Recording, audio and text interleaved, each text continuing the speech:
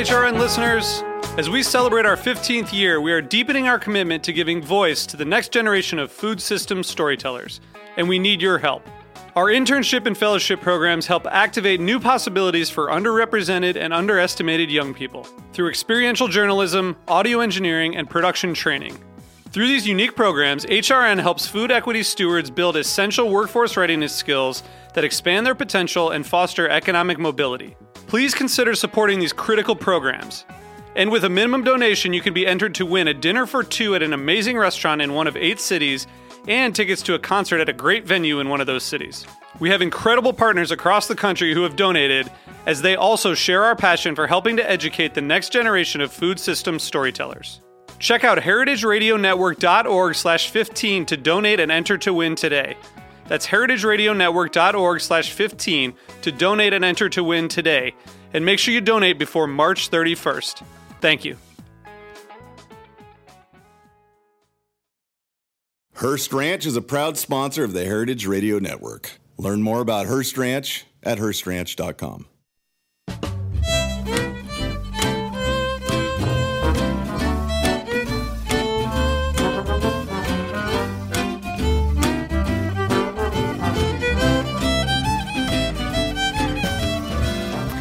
Hello, and welcome to Cutting the Curd on the Heritage Radio Network. I'm Elena Santagade.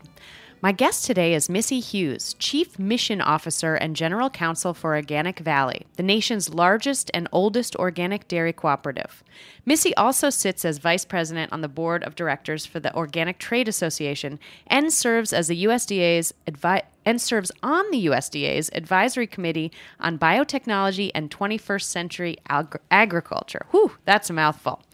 And breaking news, Missy is about to become CEO of the Wisconsin Economic Development Corporation as of, I believe, October 1st, 2019. Right. Yep. So a lot of stuff going on here. As we head into a new political season here in the U.S., I'm especially excited to have Missy in studio to chat about her experience working with legislators and government agencies as she advocates for things we care a lot about at Heritage Radio Network: nationwide access to organic products, animal welfare, farm worker rights, and good stewardship of the earth. I'm also excited to hear more about how things operate at Organic Valley and what the independent company is doing to support dairy farmers around the country. So much to discuss. Missy, welcome to Cutting the Curd. Thanks, Elena. Thank you so much for having me. So we in the dairy industry are big fans of cooperative businesses. And I've read that Organic Valley prides itself on remaining independent of Wall Street and serving only your customers and farmers. Can you tell us a bit about how Organic Valley works as a business structure? How does democracy play out within the company? What's your world like there? I think our listeners will be really curious to get more of an insider view. Yeah, so Organic Valley is this wild beast. It's got 2,000 plus family farm owners. So and those are people, those farmers are all over the country? Yeah, 36 states and also Australia and the United Kingdom. Wow. So we're essentially owned by the farmers. So when you think about a traditional corporation and they have shareholders, well, our owners are the farmers. Got it. And so every farmer has a vote and participates with the co-op by selling their products to the co-op, and then we take them out to market. And we have 7 farmers who are our board members. Okay. In order to serve on the board of directors, you have to be an active farmer shipping with the co-op. So I work with farmers on our board from New York, Wisconsin, Ohio, and Oregon. Wow. So all across the United States, they come together once a month to help us figure out how to run the co-op and do the best that we can for all the farmers. And these people are running live farms, real farming absolutely. Happening. Amazing. Oh yeah, they're going, they leave the building, they leave our boardroom, and they head home to their farms. I just talked to one of our farmers who was cutting hay. Amazing. And and then another farmer told me he heard the news about my job while he was walking back from the barn after milking the cows. So that was pretty funny. Yeah. So it's amazing the work that they do because they're running their own businesses 28 days a month, and then they come in and meet with us 2 days a month and help us figure out how to run the co-op. Wow. And so you've got these cooperatives, you've got that board of directors, and you are kind of navigating between the board of directors, the larger group of cooperative farmers, setting priorities, making decisions. So one of the things that is a real challenge is how do you create a conversation with 2,000 farmers? Yeah, it's huge. All around the country. And farmers are very opinionated. So they want to give their opinions. They want to participate in the governance of the co-op. We have a whole committee structure where the farmers come together and they talk about issues. We have farmers who talk about pay price, which is really important. You know, how much are we going to, they're paying themselves through the co-op. So how much are we going to get paid in order to support the co-op, but also to make sure we can stay on our farms? They talk about things like animal standards, animal care standards. They talk about pasture. How much should our cows be out on pasture? How many square feet should the chickens have for laying eggs? Like they, you know, this is them making decisions about how they want to farm, and then those carrying that through to the whole co-op. So Organic Valley basically has stipulations for those categories in a sense, saying our farmers have this certain amount of space for a chicken or farm in this specific type of way. Absolutely. Membership with the co-op is a privilege. So our farmers all recognize that. Integrity is our strength. So they come forward and they say, this is how we're going to farm, and this is how we expect our neighbor, our members to farm with us. And on that committee structure, are we talking like a dozen committees? You have 20 committees? We've talked a lot on air with like co-ops of all kinds. And on the retail side, I know that like the world of co-op committees can get pretty huge. The list can be long. The list is long. It's long. long. We call it a mess map of all of our committees and how they work together. And it's really interesting. So we started as 7 farmers in 1988. Wow. And everybody was around the table.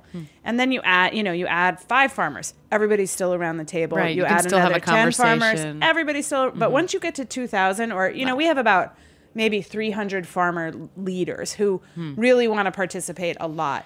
But 300 is a lot to have a conversation with, especially when they're all around the country. Right. So we're working really hard to figure out how do we make sure that, the right conversation is happening. Not one person is dominating. We're doing leadership training so that we can figure out how to have these group conversations. But it's really in the DNA of the co-op, as with many co-ops, to figure out that humans working together. Right. So it's an amazing thing to watch, and it's really one of the key parts of my work at OV is to help make that happen. And it's been really rewarding to have those conversations and to facilitate that work, especially between the board and the farmers. And how do those farmer leaders emerge? Like if a farmer wants to be a leader and more active in a committee, how does that happen?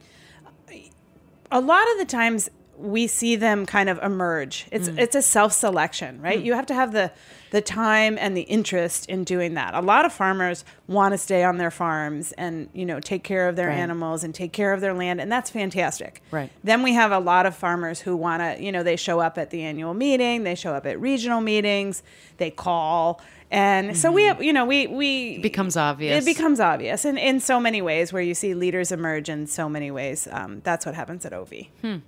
That's really, really interesting. It's amazing to think about the scale, but sort of the same fundamentals of like just grappling with the human element in leadership and decision making. And then the board of directors, do they kind of act as a final governing body in some way? They do. They do. Yeah. So they take in all of this feedback and all of this information. They reflect on their own experience, and then they help us make decisions for how to run the co-op based on that. But let me add a really interesting twist that I want to give your listeners about OV, which is about 40% of our membership. So remember I said we had 2,000 farms. About 40% of our membership is what we call the plain community. So it's either Amish or Mennonite. Okay. So now we have a group of people who are not participating on the internet. Right. They're not participating necessarily on phones, but they want to be a part of the co-op and they want to really participate. So it's almost like slow communication, right? You have to figure out like, okay, we have to take the time to make sure that everybody has a chance to participate, to get the news, to hear the information, and then come back with it. And that's just wild in this day and age. Great. And it's like really cool. An amazing challenge. Well, I'm interrupting you. No, do it. The amazing thing is that, the plain community has worked very, very hard over the years on how to make community decisions and how to think about the best for the whole and, how do you support each other. But the community is really important. So we've actually learned a ton from that them group. about how to be the best co-op that we can be Wow. and how to make decisions that are where you listen to everybody and then you move forward. So it's actually, we learn a lot from them and they learn a lot from us. Very so it's interesting. pretty cool. Well, my next question was going to be like, what tools do you use to coordinate all of this? And I was expecting, certain like technology, different Slack apps. is not it. Slack is not it. So how could you possibly do it without Slack? Yeah, no, we exist without so, Slack. So how do you do it? Is it like newsletter? How do you broadcast this? Yeah, we have newsletters that go out. Paper and snail mail. Amazing. Are things that we use. We actually are working to really figure out the best way to communicate with the farmers, but we do have to always take into consideration because sometimes there are things we got to move fast on. Right. And, especially in this highly competitive food marketplace that we're in right now with, huge global corporations. Right. And yet we're figuring out like, okay, but wait, we got to hear from Ernest, so we got to just like take He's the time in the middle to do of that. Ohio. He's in the He middle doesn't of have a Ohio. phone. Yeah. But, Wow. we've figured it out and we're able to do it. In a way, do you feel like because there almost can't be a total immediacy about decision making or communication, is there an upside to that? Well, I think a lot of co-ops struggle with getting too far down into the weeds. And so this actually enables us to have higher level conversations because the stuff that has to go fast.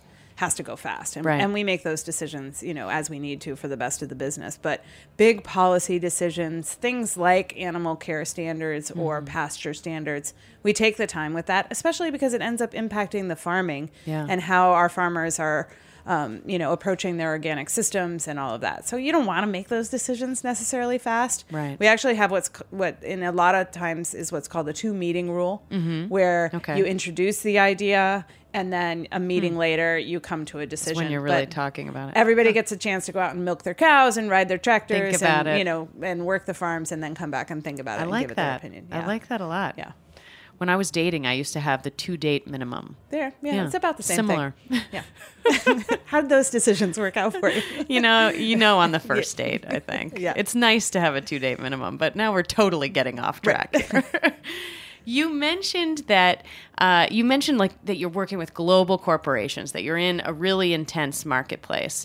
I've been wondering, like, with these goals of promoting all of those good things I listed at the top of the episode, all the things that we care about a lot here on Cutting the Curd, how do you leverage what you have with huge national and international even retailers that have buying power that's like, Amazon proportions, and actually is Amazon in the case of Whole Foods? How do you negotiate your pricing and your sort of standards to the point where you can actually bring that level of quality back to your farmers? It takes a lot of relationship building, which is a challenge when people are coming and going from jobs. But what we do is we spend a lot of time with the buyers for these corporations or these retailers, and we, tell them about Organic Valley. I was just at a huge retailer 2 weeks ago, and I was amazed with how much the person knew about OV and how supportive they were of our mission. So it was really great because they really recognize that the shoppers that are coming into their stores are looking for our products. And so they are realizing, I need to have your products in my store. And just that back and forth and that education is really critical. Sometimes they're moving fast and they're like, I just want the shredded cheese. Give me the shredded cheese. And What's we're like, the all right, we price? got the shredded cheese. But, and then when they turn to us and they're like, wow, your price is a challenge. I say, we're able to explain that this is our farmers and they're trying to stay on their farms. And, remember, you love our story. Right. And remember, you want to have what your consumers are looking for as far as quality and animal care. And so we're able to provide that. Right. So it's really the added value that has to come through in that space. And so many consumers are going into stores now and looking for not only the quality that they're looking for, but also the story that they believe in. You mentioned that, this incredible growth from 1988 to today at OV, which is wild, to go from 7 farmers to 2,000 all across the world, basically. Have you noticed, is the demand greater for organic? Are you bringing in people who are more first-generation farmers, or is it more that you've amassed a group of people who maybe were out there but not organized together as much? So are you asking about the consumers or the farmers? The farmers, Yeah. I guess, first. But then let's talk about the consumers. So there was a wave of farmers that came in because they believed that organic farming was the right way to farm. And that was our founding philosophy, and then, carried through for many years. There's also a real economic benefit for organic farming. You're actually paid to produce beautiful food, and you're paid a sustainable living wage where you can stay on your farm. And, or, in this case of the co-op, you earn that yourself because you're owning the co-op. Right. So we had another wave of farmers come into organic who, some might say, well, they just came for the economic benefit. But the reality is, I can't think of a single farmer who would go back to conventional farming. Once they've transitioned, they see the health of their animals, they see the health of the soil and the plants, and they're like, absolutely, even if I wasn't able to ship organically, I would still always farm this way. So we have been able to educate farmers. We have one of the most amazing bodies of work of how to farm organically at Organic Valley. Yeah. We teach our farmers how to farm organically. We have organic vets that go and help the farmers, care for the animals. Often, once you're organic for a while, your animals are quite healthy and you don't need a vet. But, during that transition phase, it's important to when provide you're the used support. to doing it one way. And, Yeah. So we provide a ton of support for our farmers, and it's really great. And the farmer to farmer conversations is really where the brilliance comes. Right. Hey, how do you handle this? What do you do for this? sharing and that they tell knowledge. each other. Yeah. Wow. And do you find that when you had that second wave, it was mostly people who were farming conventionally and started to see the benefit or even the price benefit in terms of what they could get? Yeah. I mean, out of all of our farmers, I would say probably 90% of them were farming conventionally and then transitioned to organic. We don't have a ton of kind of beginning from the very first. Right. We have a few. One of our board members, in fact, started farming and became an organic farmer, but and never farmed conventionally. But for the very most part, most of our farmers transitioned from conventional to organic. Got it. Now, on the consumer side, when you're having when you're doing those negotiations with the big retailers, how have you seen that landscape change over your tenure at Organic Valley? There's the organic consumer, especially the organic mom, comes in and wants to provide the very best for her newborn and for her, growing up child. And so dairy is a really natural place to do that. Organic produce is also a really natural place. First thing you see when you walk into the store. Right. And so we had the ability to really grow the organic industry, and Organic Valley really grew on the strength of people becoming more aware. The internet has made amazing things as far as knowledge goes, right? So we have people more and more aware of, I want to know where my food comes from, and I want to know how it was grown, and I want to know that when I'm providing that to my family, it's the very best. Right. And so we've been able to really do that. The organic seal, which is what's on all organic food, it's the best gold standard of enforcement. It's enforced by the federal government. It's third-party verified. There's an inspection every year. It's the highest standard, and the consumers really trust the organic seal. So that, after years and years of education, it feels really good to know that people know. Right. They might not know the intricacies of it, and that's okay. Yeah, but it's like, oh, there's the stamp. That's it. That's There's it. the stamp. I got it. Yeah. I understand what's all sort of vaguely wrapped up in that. There's a challenge where some folks try to be, just like organic without the seal. Right. And so, for your listeners who care about good food, I'd encourage you to look for the seal, because that helps support a whole good food movement. Like the whole food movement is based in the idea of knowing where your food comes from. And while you don't have to buy everything organic, having that kind of hallmark out there, that model of how to do it right is, I think, really, really important to hold companies to a certain standard, and then make sure, like, okay, I know when you're fooling me, and I know when you're telling me the truth. Right. I mean, there's a lot to navigate as a consumer, for sure. Definitely. Really interesting. Well, I think we're actually going to jump out for our break. Okay, great. Real quick. But listeners, we'll be right back with Missy Hughes of Organic Valley.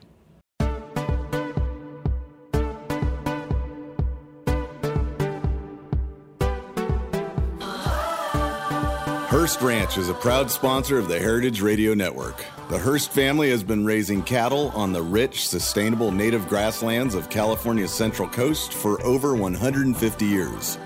Piedra Blanca Rancho in San Simeon is the original Hearst Ranch, founded by George Hearst in 1865. George's son was the famous publisher William Randolph Hearst. In addition to being known for building the iconic Hearst Castle, William was, like his father before him, an avid rancher. In his words, "I would rather spend a month at the ranch than any place in the world."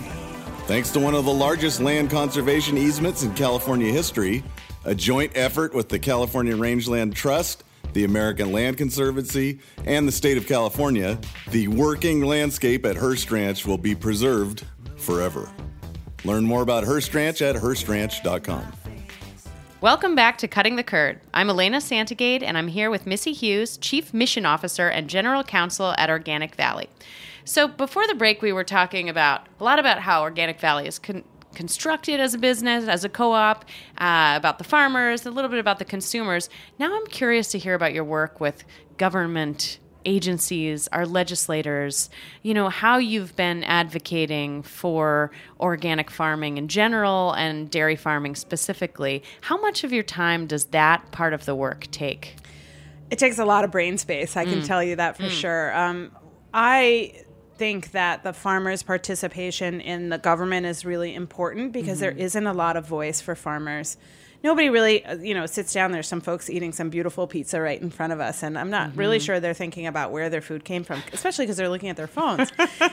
But, someone's got to do it. And in my experience, going to Washington, D.C., especially because that's where a lot of my focus is one thing when I go and talk. When I bring a farmer, the senators or the Senate staff and the congressman staff, they lean in and they really want to hear, because you don't often get to talk to an actual real life No, I mean, it's farmer. not often that those people are driving through the Midwestern plains, ready to not at all. pull They're over. flying over, right? Right. So everybody's flyover country where we live. And so it's really important to bring the farmer voice because they have a perspective on what they're doing day in and day out that really is very difficult to convey. Totally. So I've been able to do the most amazing work of going and representing the farmers and bringing farmers with me, both on the organic side of things, but also on farming in general. And where organic is really important, as I kind of mentioned before the break, organic is all regulated by the USDA, which is the U.S.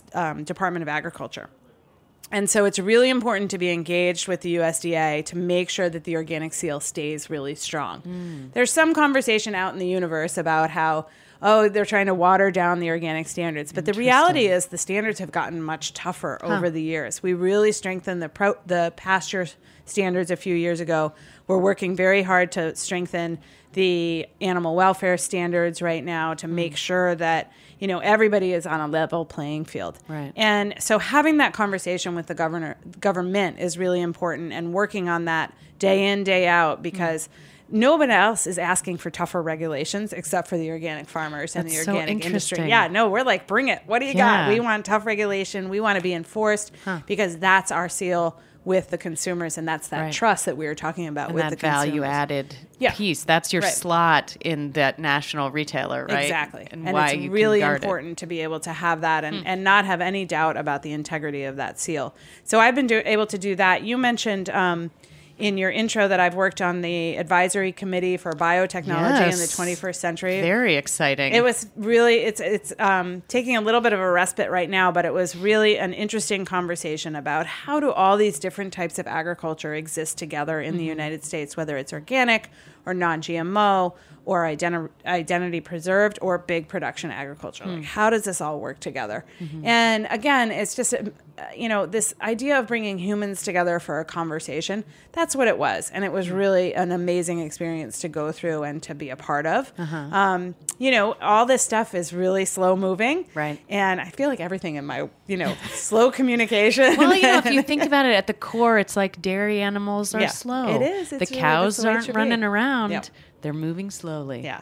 So all slow comes food and from all that. of that is fantastic. But it, and engaging in these deep policy conversations is really important to take the time and do it well. So I've really enjoyed that work. So on that committee, were you look, with this idea of like the 21st century agriculture, were you looking at new technology that farms can use? Were you talking about sustainability of energy practices? I know that Organic Valley recently announced that you're using only renewable energy. You're fully fueled by renewable energy. We have an amazing solar and wind network. So we're 100% renewable energy, which is really amazing. I was reading about how some of the farms that have installed solar panels on the farm are like using their dairy animals, their sheep or goats, I can't remember which one it was, but to actually graze around the solar panels so that the panels aren't, one issue with installing panels on farms is that the grass grows a little too high and can actually block them. And I thought, yes,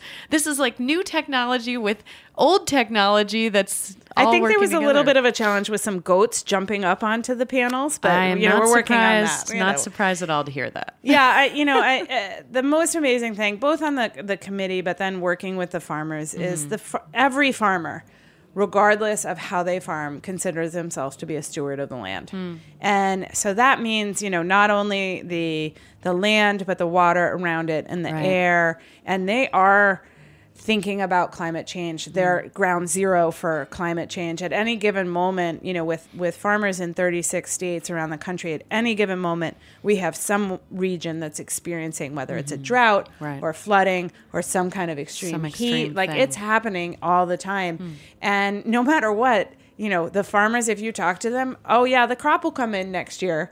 The relentless optimism. The relentless optimism is just sometimes like, wow, how do you keep that going? But that's how, you have to have that long-term view. Right. And the farmers really do. But at the same time, they recognize that they're a part of that overall system and need to help it go. And so whether, any kind of farmers that I talk to working with in DC or all the farmers around the country, that's at their heart. And you have to respect that more than anything.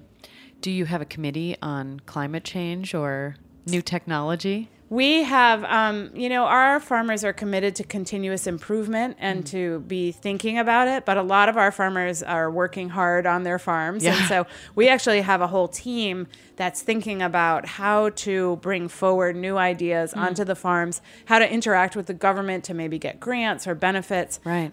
We actually have a big challenge that I probably would get in trouble if I talked to you about right now, but that is really might break open a lot of how you bring on-farm renewables to create a big network and really blow it out of the water. So we're excited about that. That's great. Yeah.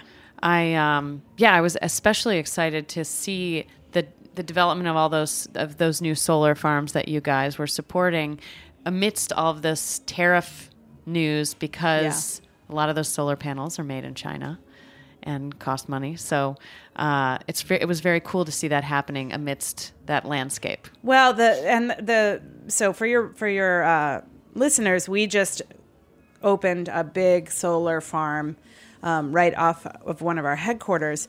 And the amazing thing about that is 13 communities in Wisconsin came together to help build that and create that together. Wow. So you see this group of communities who, some folks might think that things in the Midwest are a little backwards or whatever, but they really joined forces and to create this solar farm despite the headwinds that might be facing the renewable energy world right now. So it was really exciting to see happen, and we're hoping to replicate that with other communities. That's really both great. In Wisconsin and in other states. And was it only the farmer members of those communities, or was it even a larger community effort? It was the communities. The town absolutely. Council was involved. Yep. Oh yes, that can get tricky. Yeah, but everybody pushed through and made it work in pretty short order. So it's exciting. That's really, really great. Do you have any new projects that you're helping farmers develop in terms of innovation or something sort of unusual that's going on? Let me tell you a little bit about innovation on our farms. So a few years ago, we came out with a product that's 100% organic grass-fed milk. Mm-hmm. So we call it grass milk. Mm-hmm. And this is an innovation that really starts from the farm, and we took it to market. Uh-huh. We had farmers who said, you know what, I'm going to try not feeding any corn or soy or grains to my cows, and I'm going to see how they do. Now, I've learned this. So I'm going to teach you now. Yeah, let's hear Which it. is that, as a mom A cow needs protein. Right. And so if you can imagine just walking out and eating your front lawn, you're not going to get a ton of protein, right? Well, I don't know what's in your front lawn, but not my front lawn. And so our farmers had to figure out, how do you grow the right mix of pasture so that a cow mom can generate enough energy. So they created this whole system on their farms, and then that turned into grass milk and we took that to market. So it's really an amazing story of our farmers are the ones who are doing the innovating rather than us putting something on them and asking them, can you do this? They're really coming forward with the ideas and saying, I think we can do this, and I think we can take this to market. And it's an amazing product. We have grass milk, cheddar and yogurt and milk, and it's our consumers just absolutely love it, and it's really great. So it's that's, I think, the kind of innovation that we want to be doing. Yeah, and also that type of farming with more diversity of crops has to be great for the soil, and I'm sure have lasting effects for the farm land itself. Yeah, I mean the soil is beautiful. We're doing studies now of the carbon sequestration that happens on pasture, which is amazing. And, part of the whole natural ecosystem is that you have animals on the system. And so, how that manure and everything gets worked back into the soil is really important for carbon sequestration. It makes the soil really living, so the bacteria there are holding onto the carbon. So in terms of climate change, pasture and grazing, I think are really a forefront that we need to study more and understand, because that's a real key towards keeping that carbon in the soil where it should be.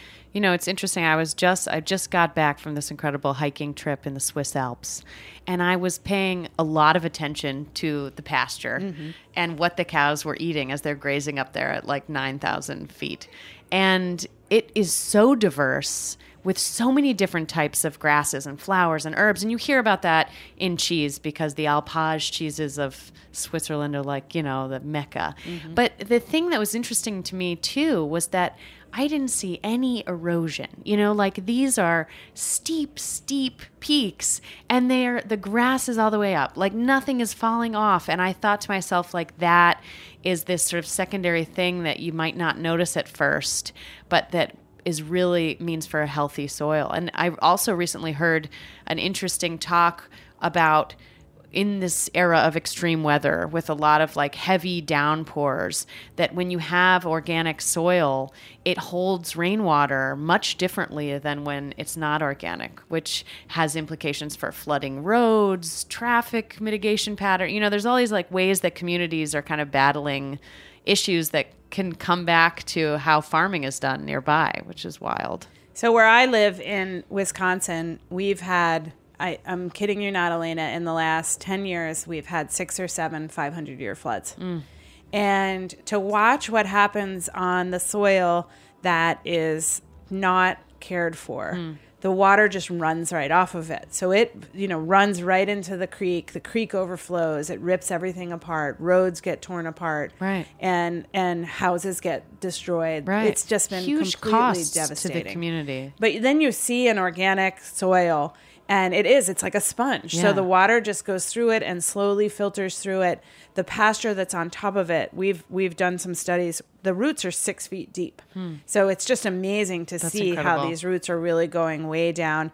And I want to come back to the cows for a second. What you saw in the Alps and what they're eating is so part of their natural behavior. Right. They are, what I've recently learned is the cows go out and they eat as much as they can.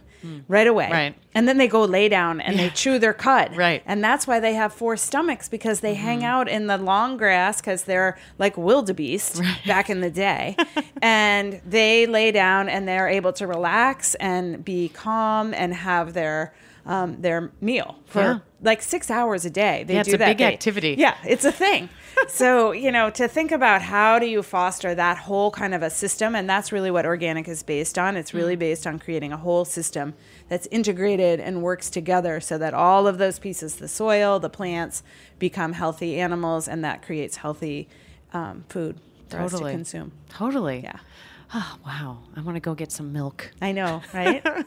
I feel that way a lot after taping this show, but today especially. Yeah, well, cutting the curd and having fantastic cheese is really important. It's extremely important. Yeah. Okay, so as we get to the end of our episode today, I have 2 final questions. One is, it sort of relates to maybe to your new post, your soon-to-be post as CEO of the WEDC, the Wisconsin Economic Development Sounds like Corp. a radio station. We thought it also sounded like a radio station, which was fun. But how can our listeners stay up to date on the more sort of legislative government side of all of this? Because I think a lot of times people are looking for leadership. They're looking for clarity in terms of, if the organic symbol is threatened, how can consumers comment? Or, what do you think is the best way for people to stay on top of things those conversations that might be happening a little bit in the background, but enough that people might be able to find out?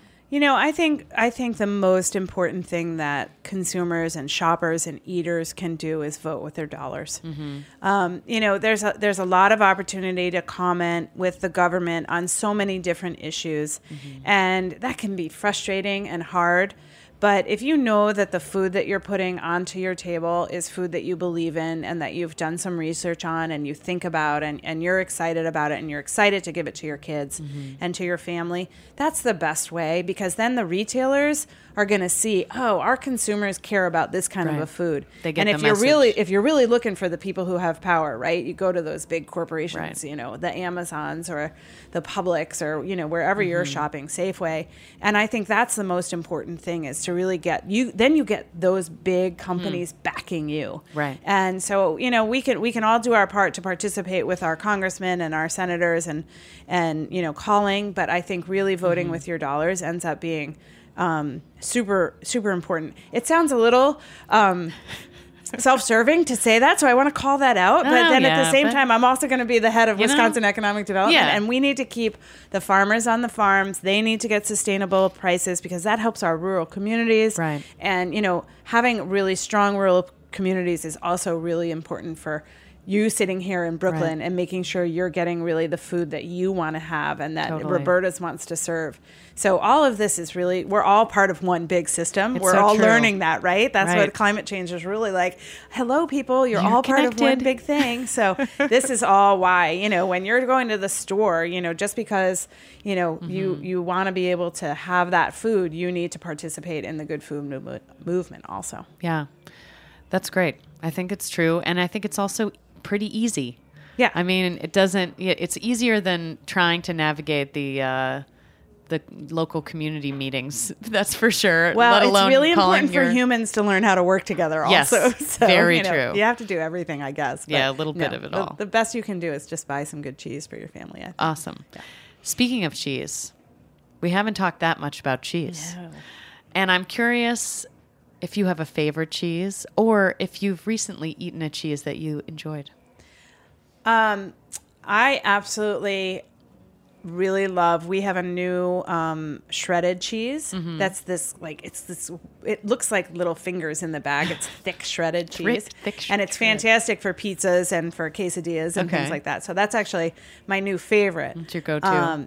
Recently, I went to an amazing farm-to-table dinner at a place called Uplands Dairy in Wisconsin. Oh, we know Uplands well. And so I got to taste 3 different Pleasant Ridge Reserve cheeses, and it was really, to have them explain to me and have the cheesemaker and the farmers standing there explaining, this is what we did for this one, this is what we did. It's just the education about it was incredible. So that's my favorite right at the moment, but my go-to is going to be this shredded cheese. Nice. Well, also grass-fed, that Uplands cheese. Yeah. So there you go. Oh, yeah. I mean, that's where I saw theme. the most amazing pasture, and it was really fun and that's what I learned, that the cows go and lay down and and hang out, chew their cud while they're gossiping. Yeah, I think they really do. I mean, they have a secret language. It seems like it. Yeah.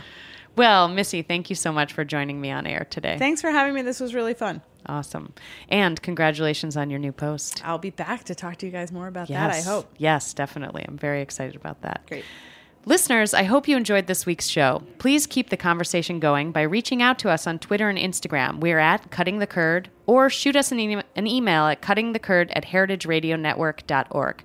Thanks for listening, everyone. We'll be back next week with more Cutting the Curd. Cutting the Curd is powered by Simplecast. Thanks for listening to Heritage Radio Network, food radio supported by you.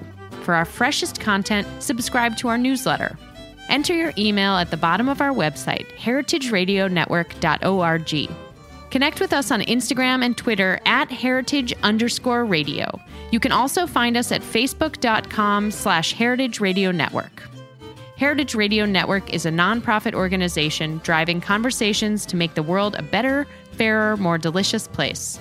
And we couldn't do it without support from listeners like you. Want to be a part of the food world's most innovative community? Subscribe to the shows you like, tell your friends, and please join the HRN family by becoming a member. Just click on the beating heart at the top right of our homepage. Thanks for listening.